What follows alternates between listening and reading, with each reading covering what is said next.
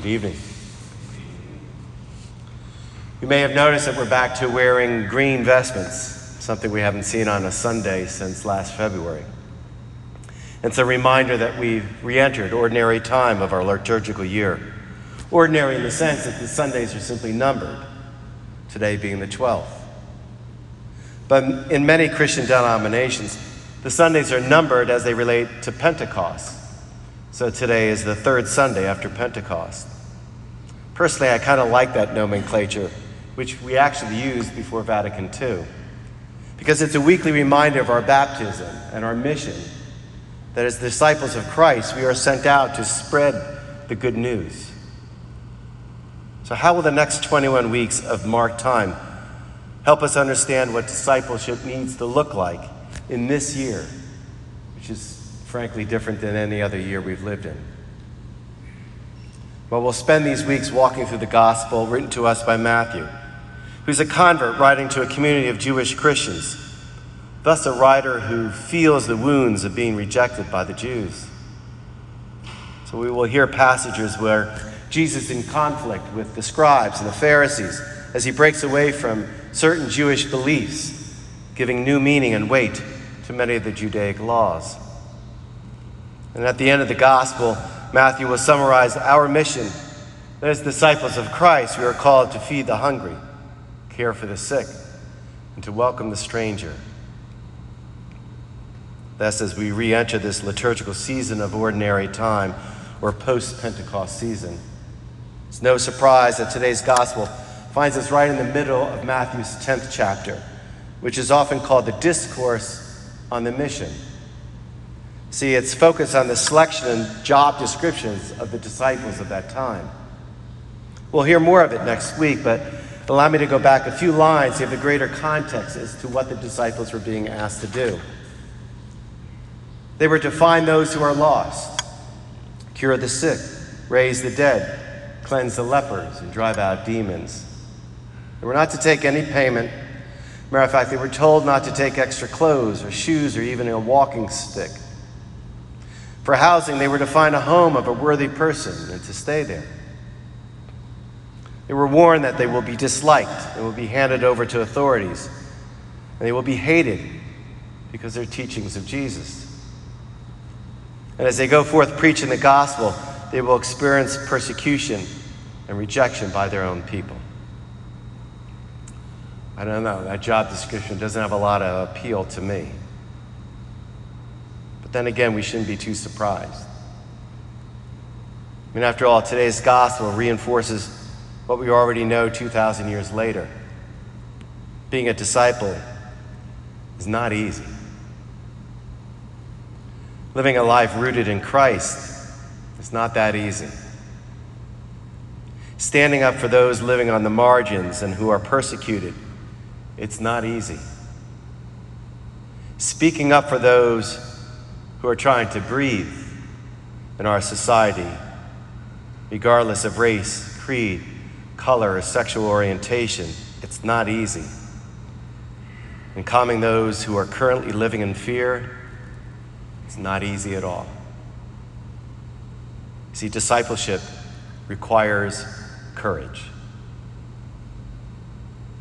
In a recent interview, African-American Fordham Jesuit Brian Massengale said this: Thomas Aquinas taught us that courage, fortitude, is the precondition of all virtues. For without courage, we are not able to be prudent and just, because courage is that virtue that allows us to surmount the fear that comes with following the gospel.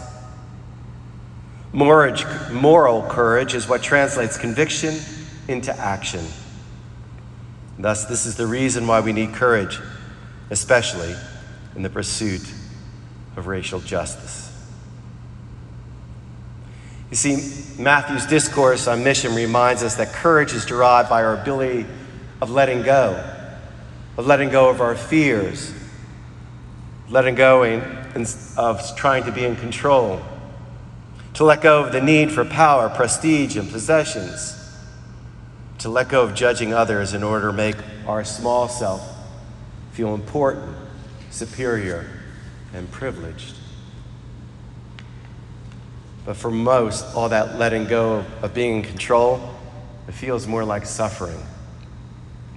Something that none of us really enjoy, and yet all of us have been thrust into it during this great pandemic pause of the past 3 months. But it would seem that some form of suffering is absolutely necessary, since the ego does not surrender without a fight to its death. But this form of suffering, or darkness, teaches us how to live beyond the illusion of control and to give that control back to God, freeing us to have the courage to be present in the here and the now. John and the Cross and Gerald May and many others have written about the dark night of the soul. It's that time where everything we believe in collapses and we see all the old structures in our lives come crashing down. But God teaches the soul most profoundly through that darkness, not just light. There's no doubt that these past months have thrown all of us into a great deal of darkness. Darkness in our own personal lives with the impact of the virus, and darkness in our communities as we face the ever-present and deeply rooted sin of racial injustice.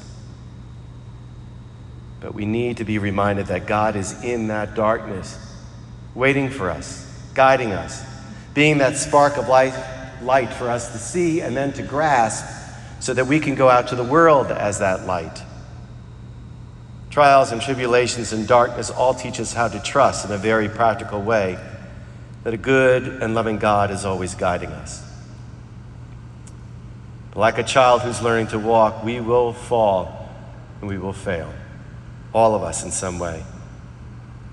But like that toddler, we learn from our failings and we learn to pick ourselves up so that we can pick each other up, allowing us to move together as one. Remembering that even our mistakes will be used in our favor if we allow them to be. It's the way to transformative love. Darkness, mistakes, and trials are the supreme teachers, whereas success actually doesn't teach you anything. It just feels good. So this week, I invite you to take some time to examine what space are you living in right now. Where's the darkness in your life, in our society? Where is the light? And how can we be the light? What are you afraid of? And what courage do you and I need to muster? The side benefit of the quarantine is that we've been forced to live in the present moment. So embrace that.